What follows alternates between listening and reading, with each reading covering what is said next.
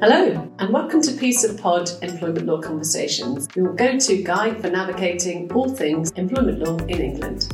I'm Sarah Whitemore, I'm your host, and I'm an employment lawyer and senior partner at law firm Warner Goodman, and I've got over 30 years of legal experience. In this podcast, we'll explore the intricacies of employment law, engaging with industry leaders, seasoned legal experts and successful entrepreneurs to equip you to excel in today's dynamic work environment. So, grab your favourite drink, get comfortable, and let's dive in. So today I'm joined by Andy Munden, and you're the managing partner in our firm Warner Goodman. Yeah. Welcome and thank you for joining the podcast. You're welcome.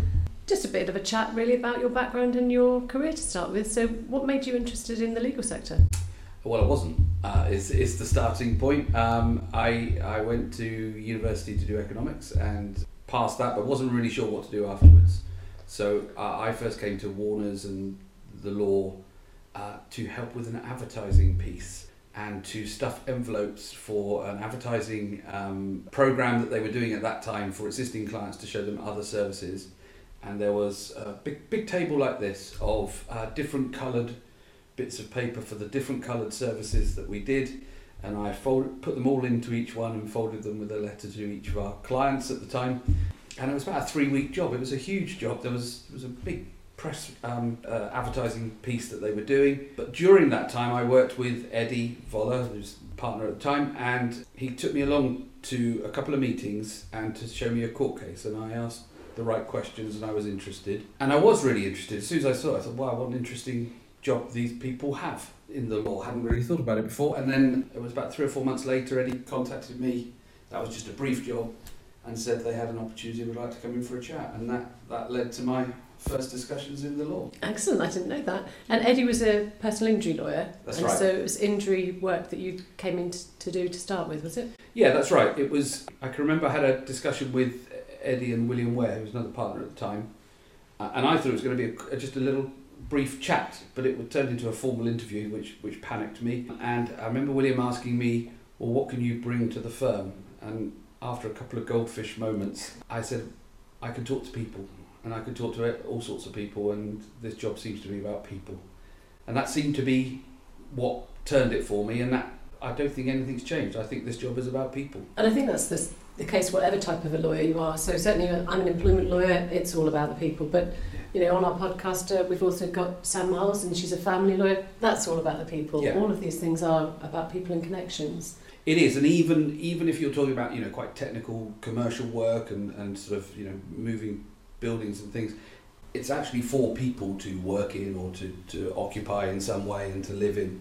So it all goes back to people, and it's the emotions of the outcomes that they're trying to achieve that I think makes the job interesting and makes it certainly varied and different all the time.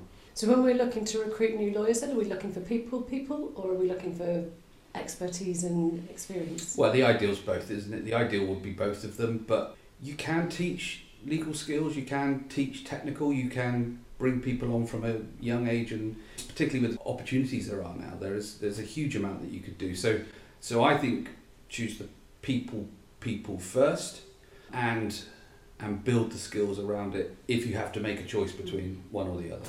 I've got a friend who's a banker, actually. He's at Metro Bank, and one of their philosophies is recruit for attitude, train for skills. Yeah. That kind of seems to sum up what you're saying, really. Yeah, absolutely. With people skills, I suppose, or whatever you call it, there also needs to be a work ethic. There needs to be an interest and a caring, and that's a word I keep coming back to in my mind. Is you have to care. You have to care about the outcome for the client.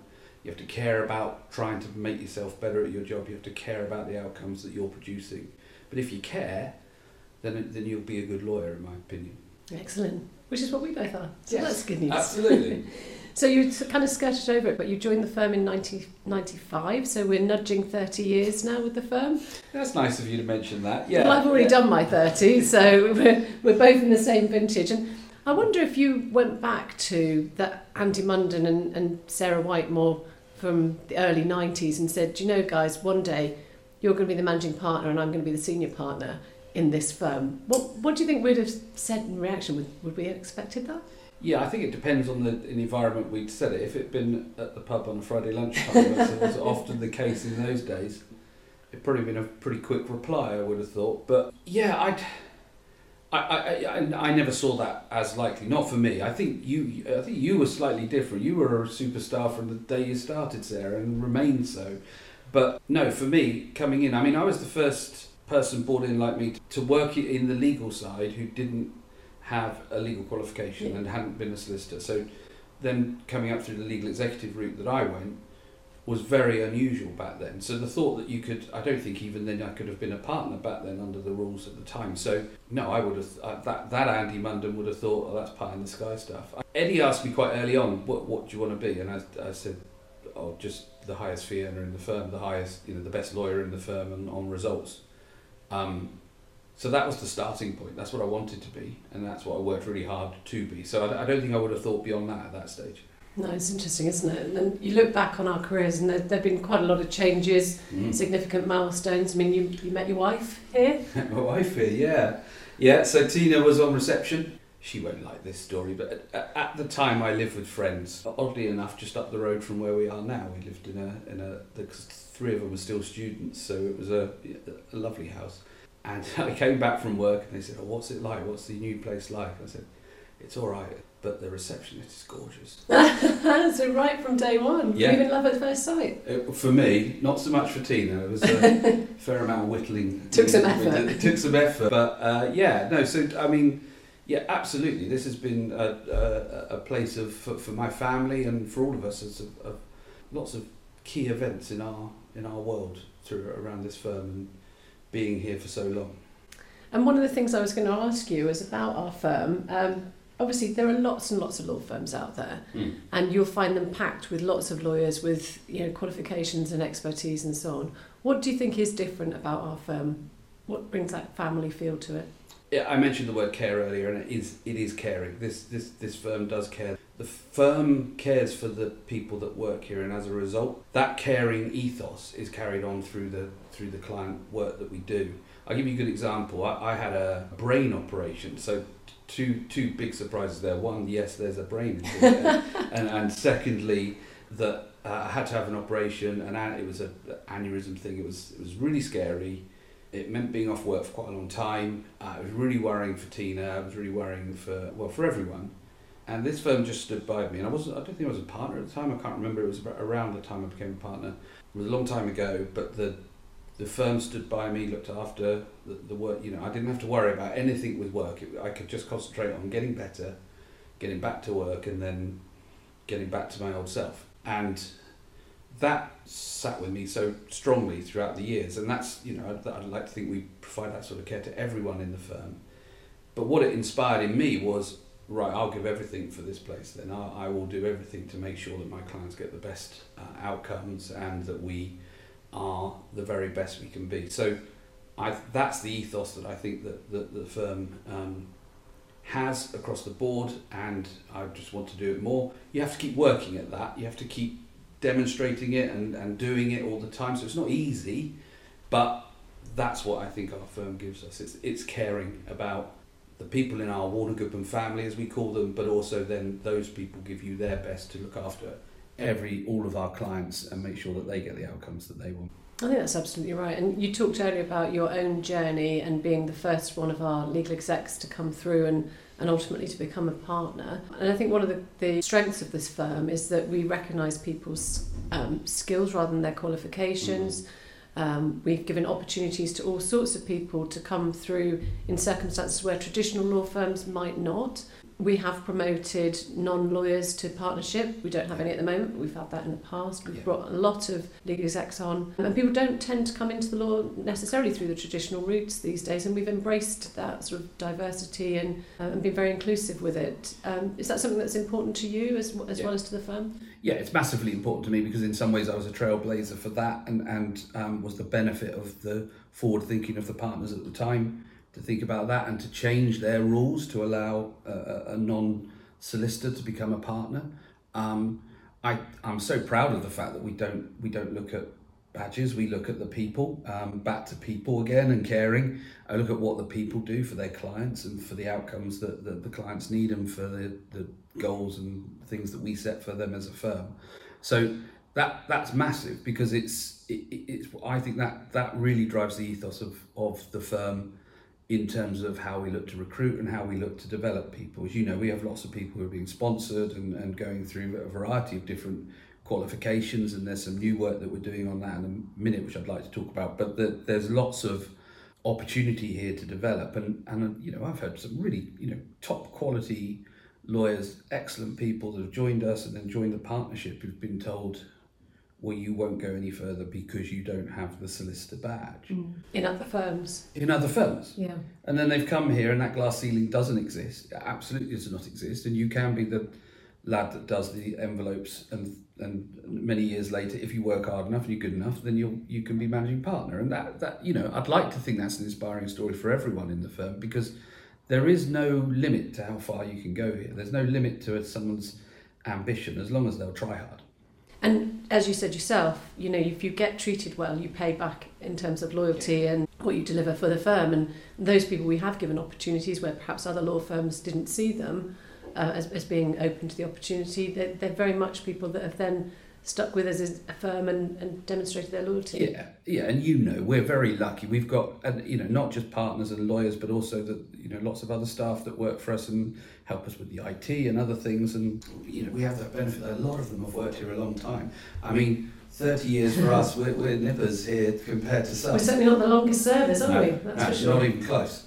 But they're like a stick of rock with Warner Goodman written between them, aren't they? They are so determined to do their best for the firm and so loyal to the firm, and that that's been earned by the firm in the way that it's treated people. And life, life. I don't want to get too deep, but life is a journey, isn't it? People are on different times, and there are good times and bad times, and what this firm does is supports people through those, and helps them, and that, to me, is invaluable and why I've stayed here and now absolutely key to the culture that we've got here. Absolutely. And as we've said a few times on this discussion, you and I have been with the firm a long time. We've now got to that position where we are in the senior ranks and managing partner, senior partner, and we've both got roles in terms of mentoring and guiding the sort of younger members of our teams. And you were saying earlier about the different way that people come through now and what we're doing to support them. I wonder if you want to just explain that a little bit more. Yeah, so we've always looked at different ways that people can come on. So when I was running the injury team, we were the first team to take on an apprentice when the new apprenticeship scheme came into fruition, and we've taken on people through that apprenticeship scheme. So that's sort of been an extension of what was already at the firm in terms of sponsorship for legal executive, licensed conveyancers, solicitors, trading contracts, but also marketing, HR, other types of things as well, accounts, lots of account stuff. So there's a huge amount of people being sponsored and being helped through the firm, and I love that. But we're trying to do something more with that now, and in the next few weeks we'll be announcing our WG Academy, which is a new way of bringing that all together into a coherent grouping. But it also matches some new legal qualifications and new routes to legal qualification come out, particularly with the SQE route now to solicitor qualification, and the SILEX apprenticeships. So we really want to sort of bring that all together and have all those that are going through and being supported by the firm in the WG Academy, and to entice those that want a career in the law to come into the academy and join that and develop into the lawyers of the future. And it sounds very much like it's sort of formalising what we always did as a firm, that we've always been keen to develop and encourage newer people into the profession to come to the firm and to develop their careers, and that's just sort of formalising that. Yeah, it is, and most of that's come from those new qualifications, particularly the solicitor's qualifications. You'll remember you did it. It was very specific the way you had to work. Oh, it was very tough in my day, Andy. Yeah, but that was during the war, Sarah. Oh dear. So let's think about your role then as part of the business team and as managing partner. So you came to that role as a personal injury lawyer. What sort of transferable skills did you have, or did you have to sort of learn straight away on the job? I'd had the benefit, I suppose, of being in charge of the injury team before. So I had the opportunity to manage one of our smaller teams, and to be involved in the management and discussing things with the managing partner and the business team at that stage. So I'd seen it from that side of things, and I've been involved in managing people and all the challenges that can bring. Is it different? Are the skills different? Again, I think like a bit of a broken record, I'm afraid, but caring and people.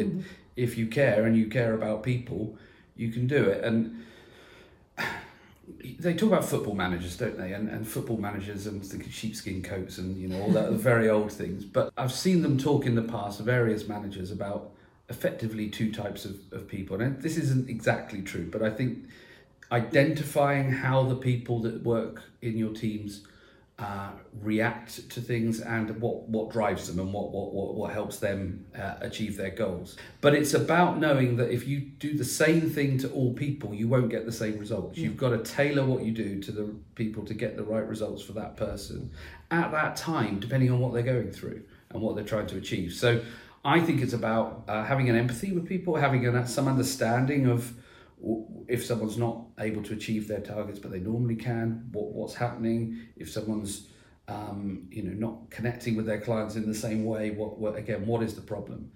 And then from there, it's just taking that larger across the firm. And I'm really helped by the business team and the partners. We're a really coherent lot here in terms of really understanding what we're trying to achieve, really buying into all the stuff we've talked today about culture and about people and about having no glass ceilings and being as inclusive as we can be, about getting just the best talent to the top of the business and supporting those people on that journey.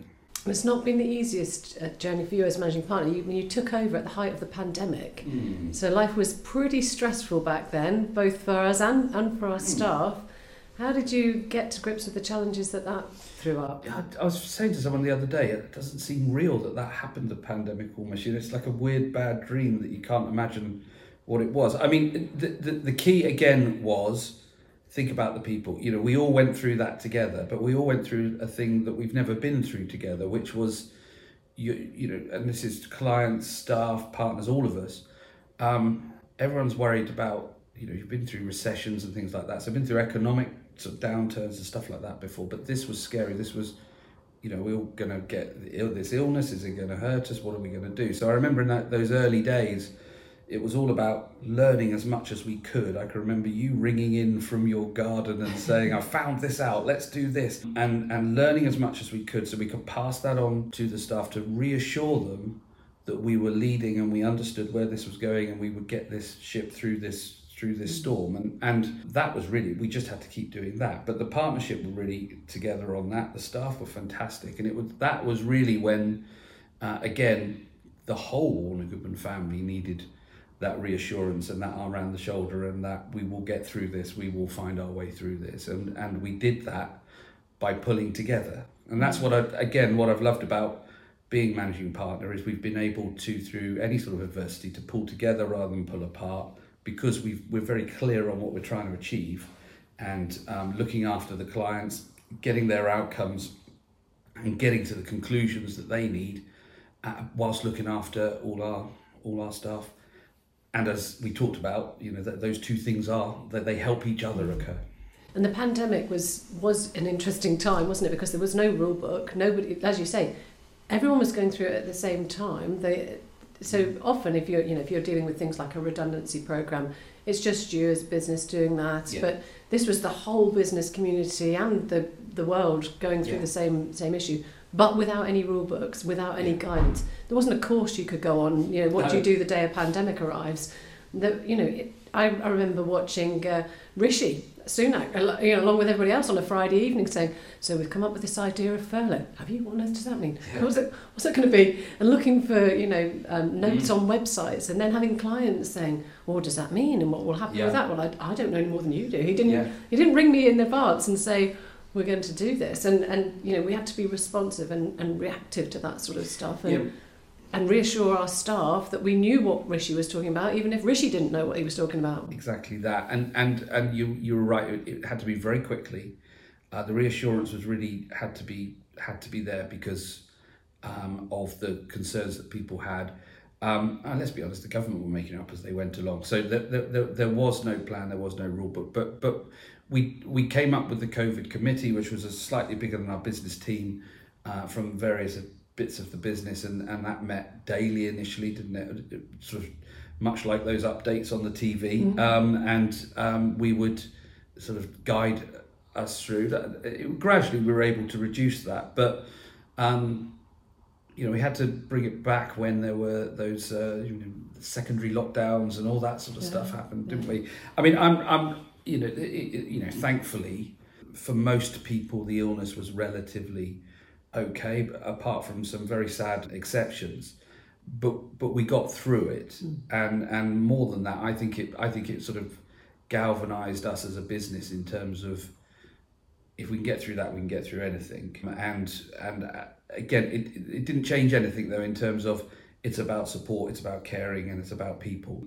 But what was very key when we were coming back, and when we were trying, wrestling like the rest of the business community with hybrid and non-hybrid and all that sort of thing, is top-down rules is not the way forward. Empower those working with their teams and their groups to find the best way. And as you know, some teams have really embraced hybrid. Others have felt that actually all coming back in has been the way for them. And we've been able to, with sort of some guidelines and some requirement to be in, but not a total requirement to be in. I think we've got a really good mix now for the teams to help them work the best for their people to get the outcomes that they need. So I've been really pleased with how we've developed afterwards into this new post-pandemic world, and continue to work, and we'll continue to learn and tweak that, won't we, as we go along. But yeah, it's been a very steep learning curve, as it was for everyone. But it was a good time to come in, and it was a good time in some ways to sort of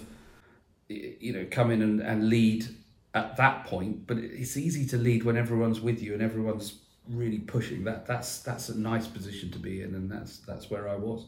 Excellent. Well then, what about the future? So you, one of your hats, I don't know if you still wear it, was IT partner. You now have a head of IT that wears that hat for you, but IT has always been something that's been really important to you as part of the firm. Now, we've talked before about this, but we'll talk for the benefit of podcast about AI. Yes. Where do you see AI and it fitting into a law firm? Is it something that you think is going to result in lots of job losses? Is it something that's going to make us all much more proficient? What do you think about AI? Yeah, again, it's an interesting area at the moment. I've been on with our head of IT now on a couple of conferences. We were at something called the Alternative Legal Tech Conference a couple of weeks ago, and there are some really interesting points there about how AI is going to be used. My view is it will be used. It's a very useful tool in the armoury in terms of looking things up and giving solutions or suggested solutions. It doesn't replace lawyers. What it does is it shortens the time the lawyers need to do that sort of research time on, but you still need the lawyer to put some sense check into what's there and to tailor it properly to the outcome and the client wants to achieve. So I think that there is a way to work with AI to build on it. And I look at it this way. When I started in 1995, I had a desk and some books and a piece of paper. There was no computer there. So if you wanted to find something out, you had to go and look it up in a book. And you'll remember the old boardroom with the old legal sort of things around, and then searching through those for Hallsbury statutes and all that. Well, this is just, it's more than that, but ultimately it can read that really quickly and give you the bit that you need to find very quickly. And it can also tailor that into a suggested solution for the person. But it doesn't know exactly what we need it to know in order to present it to the client.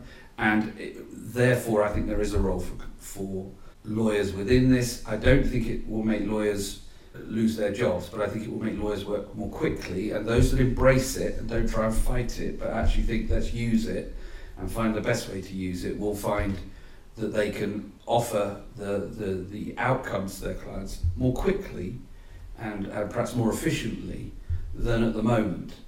And clearly that will be subject to some ups and downs, and there have been some well-documented American cases, haven't there, about AI will also cheat and make up things. So it's very much like people sometimes.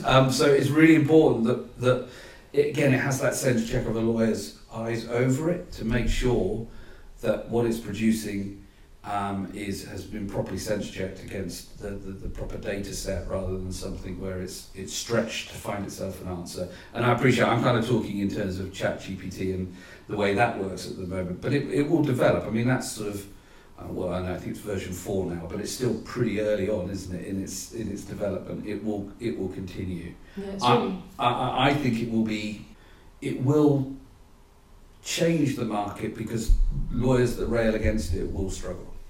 And I think the whole speeding things up is an interesting thing to think about as well. So I think if we look back to when we joined the firm in the early 90s, if you had a client who wanted to know how much they owed you, you had to dictate a memo, it went over to Ferrum, they cranked up a thing, and sent back a report, and maybe 2 or 3 weeks down the line you'd go back to George and say, well, actually it's £75 you owe me at the moment. Yeah. So there was that sort of time, and the same with advice, if you had to then go to the library and find the right case in the right year and whatever and read it and think about things and come back. It took time. And then email came in, and suddenly letters that would take a day to get up from the reception area to your desk were arriving by the hour, by the half hour, whatever. I wonder to what extent AI is going to increase the pressures on our lawyers, and how much we need to be aware of the pressure to do things quickly, and it sort of impacting on their well-being. Yeah, and I mean, even now that's a challenge, isn't it, in terms of how quickly can you answer, because emails are most of how we communicate with our clients, and it's immediate. And again, going back to the good old days, and by the way, when we started, they used to talk about the good old days in the 50s. It used to be a letter, there'd be an expectation that a letter would take a couple of weeks for something to come back, with 2 lots of post and a bit of time to think about it. Now it's an email, and sometimes, depending on the situation, 10 minutes later, why haven't you answered my email? And that is a challenge to continue to provide good client service. But isn't it about managing expectations and working with the clients and saying, well, this is what I can provide to you, and this is the speed that we can do it. Yes, AI may add to that, because people get used to sort of quick, well, we can all Google things, can't we, and things like that now. So we're used to quick answers in other spheres of our life. Why can't I get a quick legal answer? Well, unfortunately, it is more complicated often, because the details of one person's issue are very different to the next person's issue, even if on the face of it they look quite similar. So I think there will always be pressure, but it's about communication at that point with our clients about how quickly we can provide a response that's full enough for them to actually give them the outcomes that they want, and then readdressing that if we feel that that there's greater pressure than we're sort of expecting. Not going to be easy, that. I haven't got an easy answer for that, I'm afraid, but I'm not sure AI will add to it, because I think email added enough to that requirement to respond quickly. And it does seem to me that, again, when we talk about client care, responding quickly is one of the really clear things to do, even if all we can say as lawyers is, I can't deal with that until tomorrow morning, for example, or something. At least the person at the other end has heard, you've got it, you're dealing with it, and I feel reassured that it's being dealt with, and I've got an expectation of when I'll be responded to. Absolutely. And then I think it's down to us as partners in running our firms to understand the workloads that our staff have got and what pressures they are under, and there's all that new regulation that the SRA have brought in, haven't they, about treating colleagues fairly and with dignity and respect and all that sort of stuff. And that extends to understanding those sorts of work pressures, doesn't it? It does, and that's the wellbeing strategies and things that the SRA are really pushing on their thematic reviews at the moment. But what's been encouraging for us is that actually working through our staff handbook, and you're familiar with it, and the procedures and policies that we have in place, is that actually it's all there. It's not called a wellbeing strategy because it's hidden amongst lots of other things, so we will bring it together. But it's always been there, it will remain there, and we'll work very hard on that.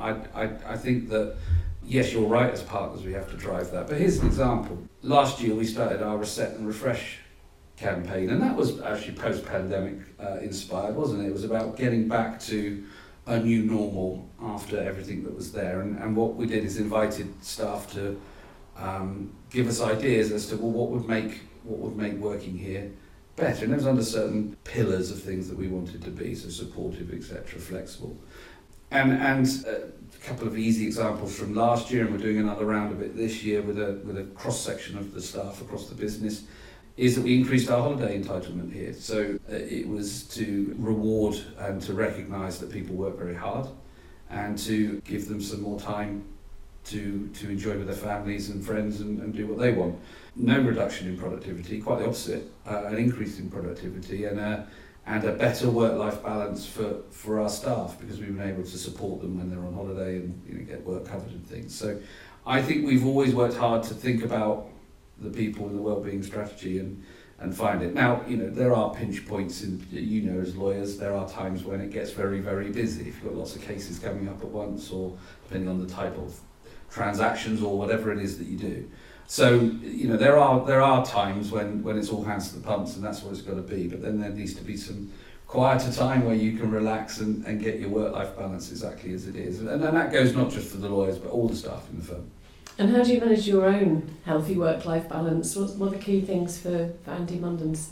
Well, it's interesting. I get to work in all the offices, and I get that lovely chance to meet everyone, and so that's nice. I just like people, so for me it's nice having a chat with someone and finding out what they're doing and things like that. In terms of working, I find the hardest day to turn off is the day I've worked at home.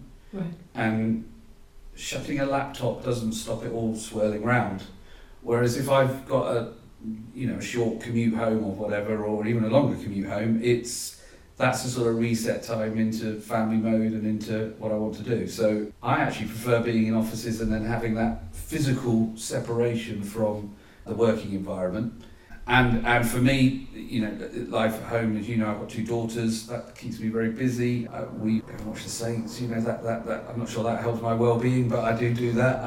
Play a bit of golf, do those sorts of things, but mostly it's just being with the family and friends and just thinking about other things, just giving your brain a bit of time to relax and enjoy itself. Well, supporting Southampton Football Club must give you the opportunity to think of other things.